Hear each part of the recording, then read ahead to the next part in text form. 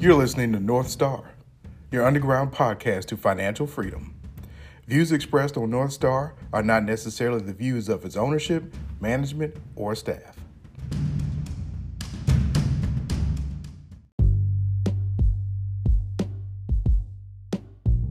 Programming is brought to you in part by Once Fiduciary for all of your business planning and family office needs.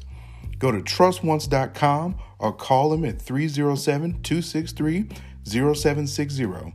That's 307-263-0760 or trustonce.com.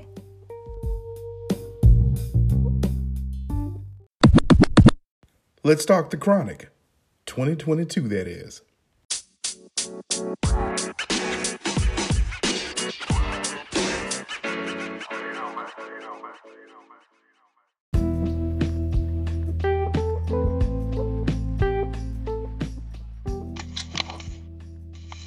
Professor. Hey, Uncle T, how we doing? Hey, man, I'm hanging in there. You know, what we think is cold down here is laughable to you guys up there in upstate New York, man. Questions, how are you guys doing? I think you all have been socked in recently.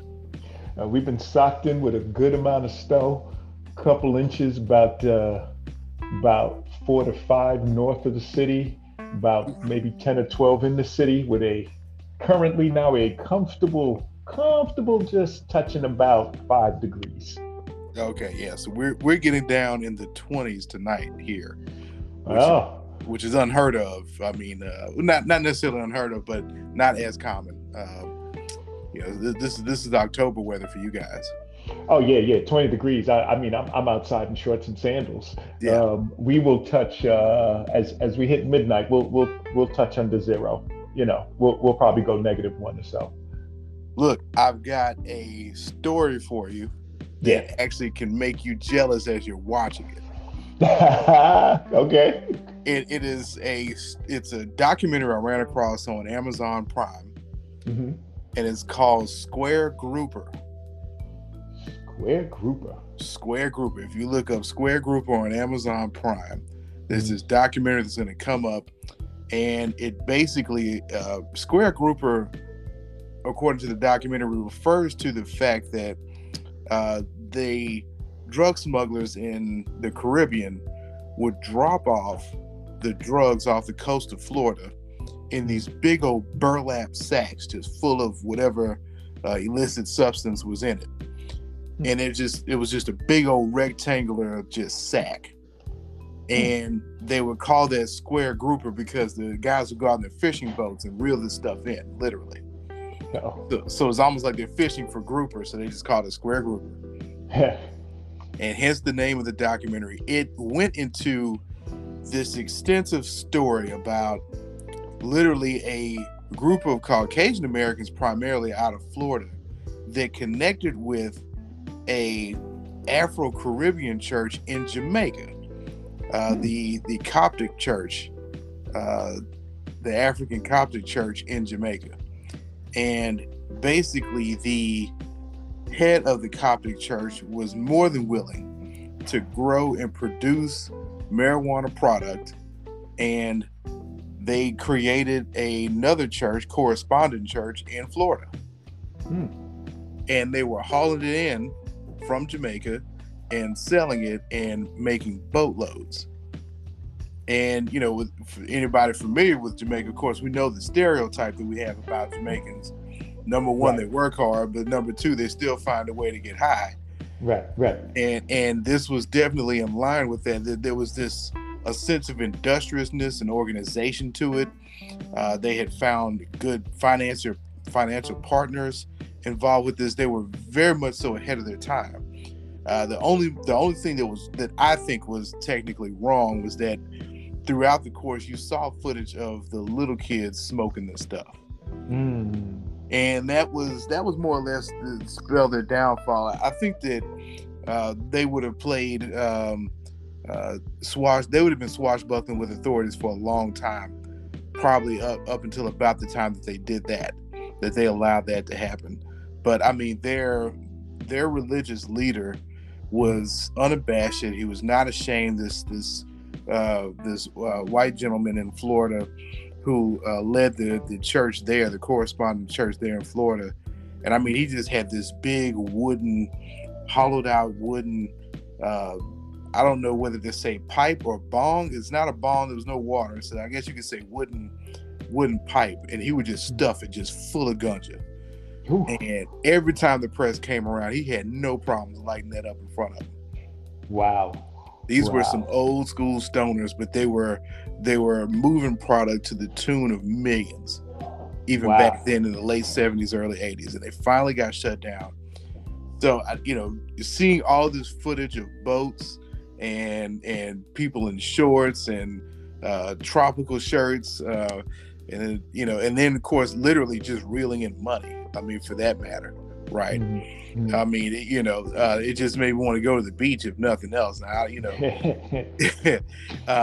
but it definitely sparked the discussion about how far ahead of their time they were, the effects of this war that obviously decimated the Black community within America, and these newer policies that have come out as states have gone on to legalize recreational use.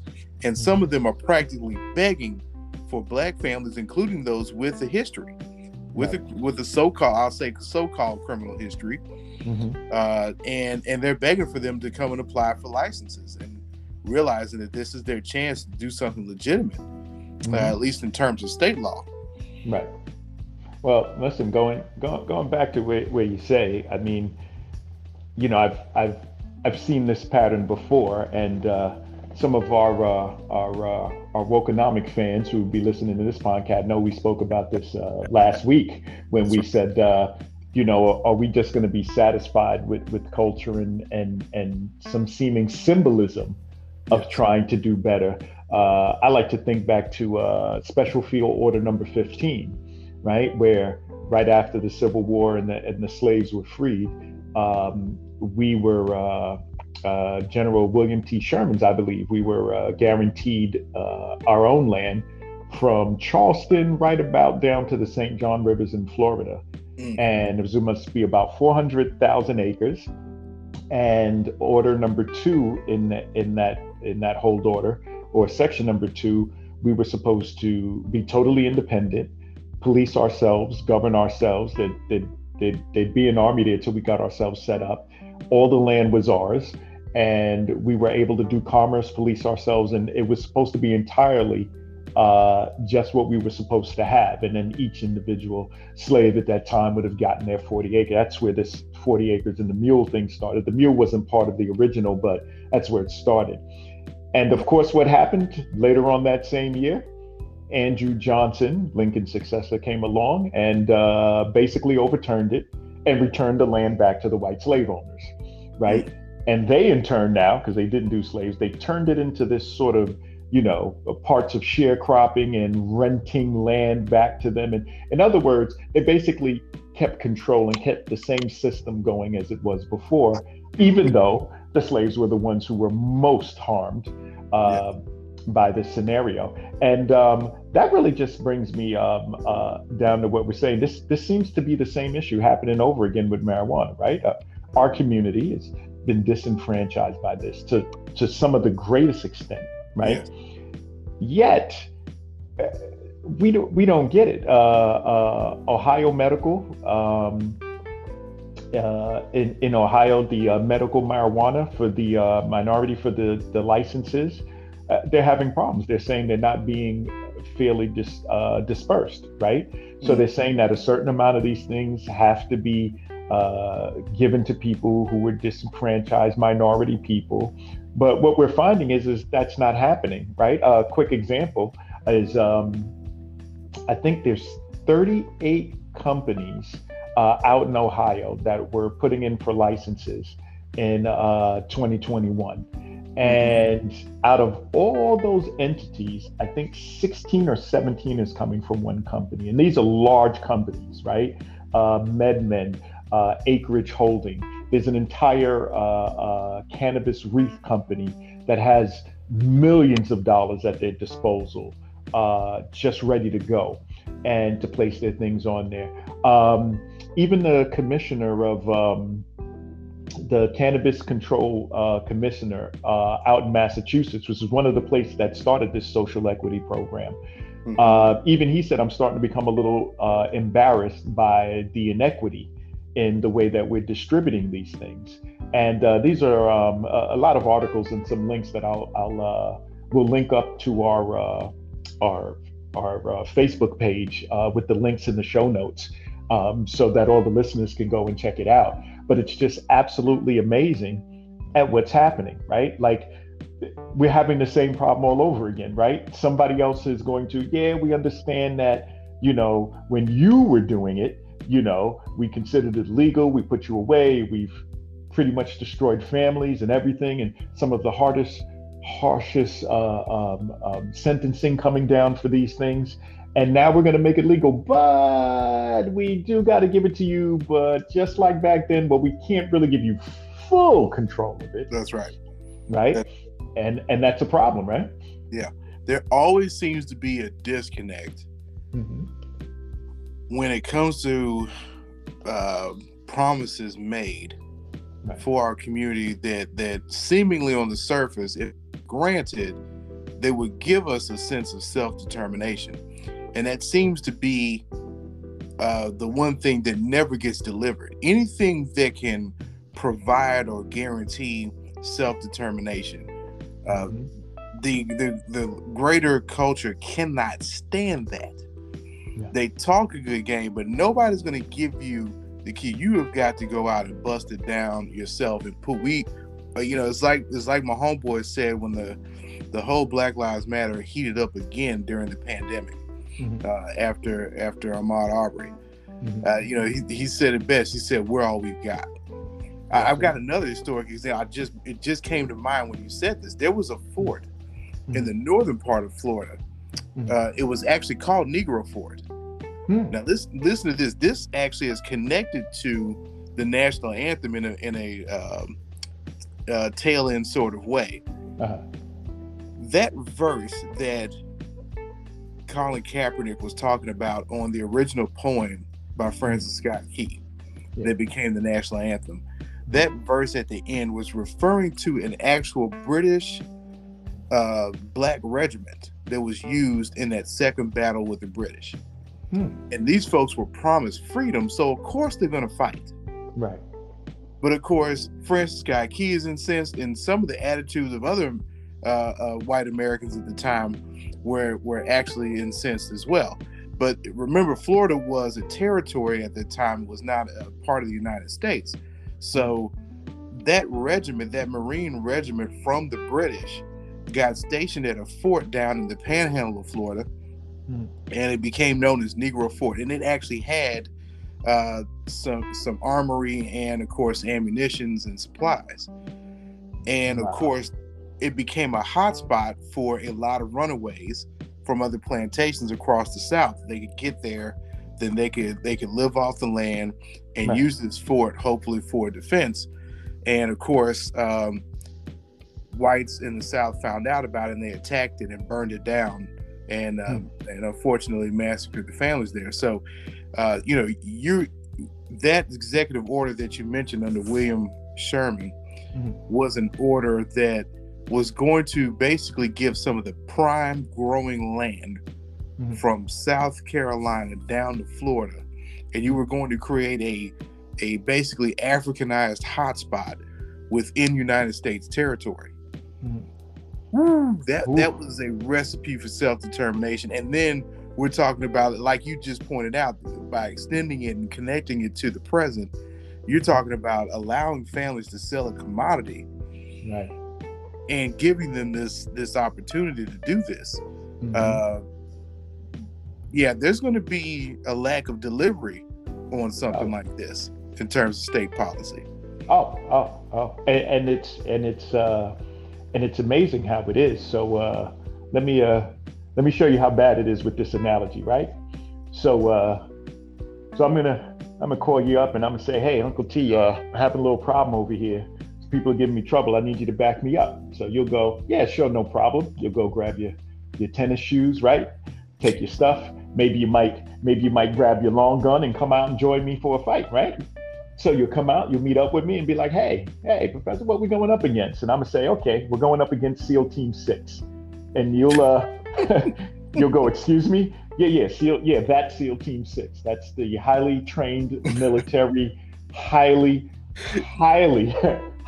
financed group with the latest equipment and gear. Yeah, that's who we're going up against. And you're gonna be like, yeah, we're gonna get creamed. And I go, wait.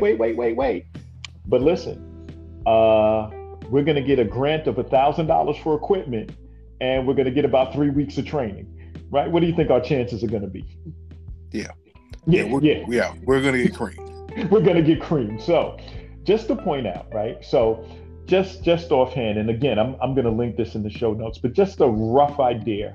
And it's across all states. I'm just going to pick one state to make it easy, but California, right? Just a rough idea of what it takes to get started. And this is by a group of individuals, who weren't disenfranchised by this at all, who are setting up business to help us, right? Again, right? You can't have the land, but I can help it up. But they have laid out the cost of what it costs roughly to get into business in the marijuana business there. And you're looking somewhere in the area of about $750,000 as startup costs. If you can get that far. They're talking about between setting up the premise diagrams, interior design, rent places that you have to hold. We're talking about holding licenses. Just your overall property cost, besides your startup cost, could easily run you into $1 million. General contractor expense, legal fees, leases and everything. So when we're looking at the hardcore numbers, they came up with a set of numbers. This is from My Green Network, and they came up with a set of numbers of like, let's call it 900. That's like 840 something. Let's call it 900,000 as a base to start off. Now, for you, they will set up the infrastructure, use you because you have benefit to certain licenses being part of the disenfranchised, and for $1,600 they can set up the infrastructure around you. But if you wanted to get into it, well, that's almost $900,000 that you got to risk with almost no guarantees going on there. Now, that would be okay if we would say, well, you're here to help us. Well, Acreage Holdings, which is a large group, they just secured about $150 million line of credit, right? Mm-hmm. And they're just getting started, right? So that they can secure licenses. Now they already run licenses across multiple states, right? They trade on the stock exchange. They have an investors page. I'm going to leave all of that stuff in our links for the readers. It's just amazing what they have laid out. Their investors are just out of control. $150 million credit line just available for them to continuously expand. And this is just one group I'm giving you, right? I'm not even getting into the other groups. That's right. Now, what do we have available for us on our side now that we just met SEAL Team 6 and just understood they have multiple licenses and they can pay lobbyists? Here's what we have. One, I want to give a shout out. This is a wonderful museum called Seed. It's a core cannabis museum. I believe it's out in Massachusetts. They talk about the social justice, and it's the Seed. I'm going to leave that link as well. Okay. And it's just a wonderful museum that talks about, how we were affected by it, how things were turned against us. It just basically goes through the entire history of it. It's a wonderful place to get information and really just understand what's been happening about it. And then we also have social equity programs that are available to us. Now, just going to take California because we're on it, but this goes across all states. So in California in 2021, they put $15 million aside, right? $15 million. Now, I just told you one company just secured $150 million line of credit. That doesn't even count their investment in their cash. They just have $150 million in credit. Yes. California put $15 million aside in 2021. $15 million, but because you know how government works, you working with lobbying and your lobbying passed before, all of $15 million doesn't go directly to it, right? Things have to go into different coffers to pay for certain things in the city and for setting up the organizations and stuff. So about 10% of that is going to go directly to applicants, right? So that's about 1.5 million. That's 1.5 million up against investments coming from all over. We're talking investments from hedge funds and other places. We're talking one group who has $150 million line of credit, and you got 1.5 million in cash. How is any disenfranchised person who is recently locked up, who's working their way up, how are they supposed to compete with something that still, by the way, is federally illegal, which means at any given point, the feds could come in. Now, being with your law background, when you hear U.S. versus, how much do you figure I'd have to retain? Would it cost me to retain an attorney just to represent me on something that's state legal but not federally legal? Yeah, I mean, you're probably going to be starting at about 20,000 retainer. Right. Starting. So, and somebody who's really been experienced is probably going to go up to 50 just to get started. Right. So there we are. Like, what chance do I have if I'm going to rely just on social equity programs, if I'm going to get, only 1.523 million is going to be available in my particular jurisdiction. And then, I have to split this up with other people who've been this. How many could possibly get to me? And then on top of that, how do I have any money to defend myself, my store, so again, it's, you can't do it. We'll just take the land back from you and then we'll let you do it. Now, what's going up for us? Sad to say, is delivery license. Mm-hmm. You mean the thing you was locking us up for? You'd give us a license to deliver it, but I can't control the growing, the connecting, the dispensing, the things that, like you said, the commodity I can't. Right. But you'll let me deliver it? That sounds like you're selling me back my own land again, right? Well, it's interesting you say that, because I looked into, and this is where it's almost kind of a mixed blessing and curse, because when Oklahoma passed its medical law for medical marijuana, it actually protected and said you had to be from within the state to get medical license approval. And so I actually was in touch with a Black family that actually was able to take advantage of that protection. And then all they had to do was go out and get the actual equity funding that they basically crowdsourced together. Nice. And so they were able to do that, but that's because that was medical. Now, had Oklahoma done like most of the other more progressive states and gone to full recreational, they actually would not have had that full protection. Right. That would have incubated them in the early stage. So it's rather interesting as to how it works. There, even despite the federal preemption of it being a classified substance, there's still a number of credit unions on the West Coast that'll still work with you. You have to be very quiet and very slick about how you go about getting your membership with them and making your deposits, but they will bank with you. But I really think that the solution boils down to, in the future, is how we pull together the funding that we need, and not be afraid to start off with hemp first, and build up the farmland, which then creates equity and value and collateral, and then we can start securing those lines, because there are a number of families out here that have land, but you just don't hear about them very often. No. But they're out there. Well, this goes back to, this is our mission here, right? Is we need families to have these same structures, because all of these hedge funds and companies and structures that I'm telling is just a network of that same thing. They've just been doing it longer, and of course they've had the benefit of having us down for so long that they were able to take advantage of it. But we have the infrastructure. It's just that we're so scattered with it, and we don't think about it. I mean, you think of all the times that we were back and forth, and this was illegal, and even though we were getting locked up at a very high rate for it, where did a lot of that wealth go, right? I mean, when other cultures do it during times of prohibition, they seem to have taken some of that lucrative side of the money and turned it into businesses and turned it into some of these very hedge funds that we see today. Yeah. And I'm wondering how come we don't have that same setup, right? I mean, we benefited from some of this activity. Where's that cash flow at that we could use to now reinsert back onto the legal side of it? Yeah.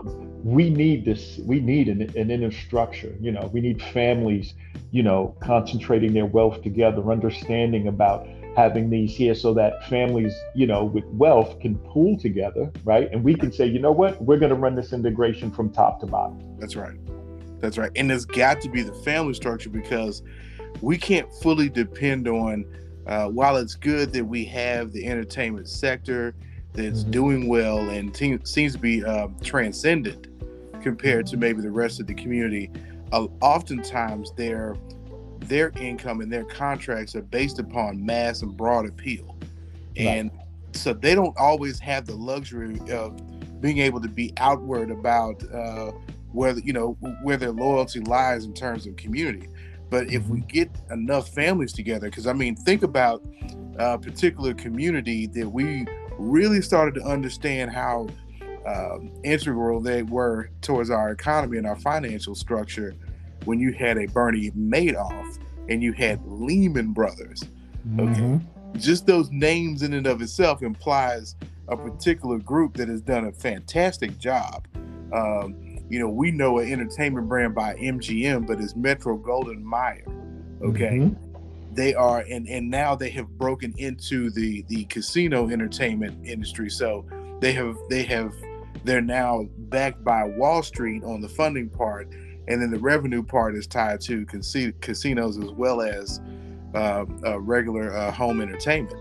So you're talking about some real integration and how well they have pulled everything together. We actually need to follow that model. And even when it comes to with marijuana policy and helping each other take advantage of it. Unfortunately, there are those folks that want to get into business, but they seem to resent the constraints and collateral and guarantees that they have to make. But that is part of it. You're not going to get out of that.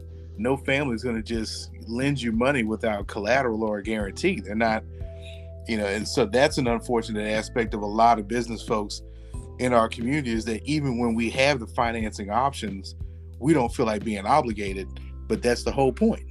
That's the whole point. Yeah. Yeah, it's powerful. So that's going to be our mission with this and this podcast and some of our sponsors who are coming up is to get our culture to embrace this. And like you said, this is the they have laid out the blueprint for us, and we have to start taking advantage of it. Otherwise, they will continuously promise to take care of all the injustice that they've done to us and then quickly snatch it back. That's right. Claiming like, hey, there's only but so many dollars we have for here, or go to this other organization that will then fund you and then follow their rules as they do it. And I was like, well, that's not what we need, right? How about we have it? We have our own lobbyists, and we have our own $150 million fund that's ready at any given moment to go there, and we'll fully integrate and we'll take licenses. That's right. And if some of our key entertainers start to see us pool together on our own, then they feel compelled, man, I've got to be down with the cause. I've got to put my capital into it too. Right. Because right now what you see are folks like the Magic Johnsons of the world. He's attached to a venture capital fund. Kobe Bryant, before he passed, unfortunately, but he was attached to a larger venture capital fund. Jay-Z and Nas, they've done well with investing in different venture capital funds, and venture capital is some of the most patient money there is. It's designed to give you equity and let you grow, right. Without having a term of spending the same amount each month like a bank loan. So you have to give up some control of your company, but they're supposed to guide you through. And so I think that exactly what you're saying. We pull together enough, the chips start to fall, and eventually the Shaquille O'Neals and everyone else have to take notice and say, hey, let's put some more into this so that way we can get folks where they need to be. Right. And then so but I think that definitely this marijuana issue is a perfect highlight of how hard it is for us to scale the wall, and yet we can still win. That's the crazy part. We can still win. Yes, we can. Yes, we can. Yes. My mentor used to say, finance is the great equalizer if you can just get it right. That's right. That's right. So, I think that it's definitely an issue that we can latch on to, and for folks that, even if you're getting into the e-commerce game, or if you're getting into real estate, all those things still require the same mother's milk of finance to get going. That's so right. We're all going to have to pull together and go to our institutions, our lending institutions, and also find venture capital and different crowdfunding sources. So we definitely will be featuring some of them in the future, and hopefully can get some interviews as well. Absolutely. So and be able to move forward. There's also TribeVest is a great tool to use to organize your tribe and get them to invest with you in the form of a investment club. And in that way, you could actually buy the land. You could probably start with just hemp, since it's not regulated. You can focus on the Delta 8 bud, which has got a minimal amount of THC in it. You could probably just get started with that. If your state doesn't outlaw it, then do it. Yeah, absolutely. Some place to start and build together, and look to network together, string it together, just like these large funds are stringing themselves together. Yeah. And don't let them separate us. They're backing a lot of people, and they're taking advantage of the fact that a certain amount of licenses have to go to us, and basically they're buying us out. There was I believe it's in Ohio, where they just solved the case where they didn't feel the African American lady who owned it, that she actually owned 51%, seeing as how another person was labeled 51% owner in the company. So highly interesting that they will not only take their lion's share, but then also try to infiltrate, again, through the back end through us as well. And that doesn't always have to be the avenue for us. Yeah, no, it does not. No, it does not. So don't be afraid to start off small, but keep thinking big. And I think, in the words of my homeboy, we're all we've got. We're all we got. So be on the lookout. We are here for you guys. We're going to bring some wonderful things, a little mix of history, a little mix of business, but always to empower our culture. And like you always say to me, hey, the purse comes first, right? That's it. That's it. Oh, look, I tell you what, well, man, look, I'm going to let you close us out, man. But everybody, welcome to North Star. Welcome to North Star. A lot of the things that we spoke about, we will leave in the link. So when this show is published, there will be a link right to our North Star Facebook page. And you can go ahead and take a look at some of these articles, and we'll put the show links. I believe that show you spoke about, Square Groupers on Prime. And we'll put all the links to that in there so you guys can continue and do some research on your own. We encourage to do some research. Only so much we can say on a short podcast for about 35 minutes. That's right. We encourage you people to read on and be on the lookout. We will bring you some wonderful, wonderful things to help your finance grow. And we're looking to join up with large groups of families and finally cut out a proper slice for our culture. That's it. That's it. Couldn't have said it better, man. The purse comes first, man. Well, until next time, folks, we're out. We're out. Thank you for listening to North Star.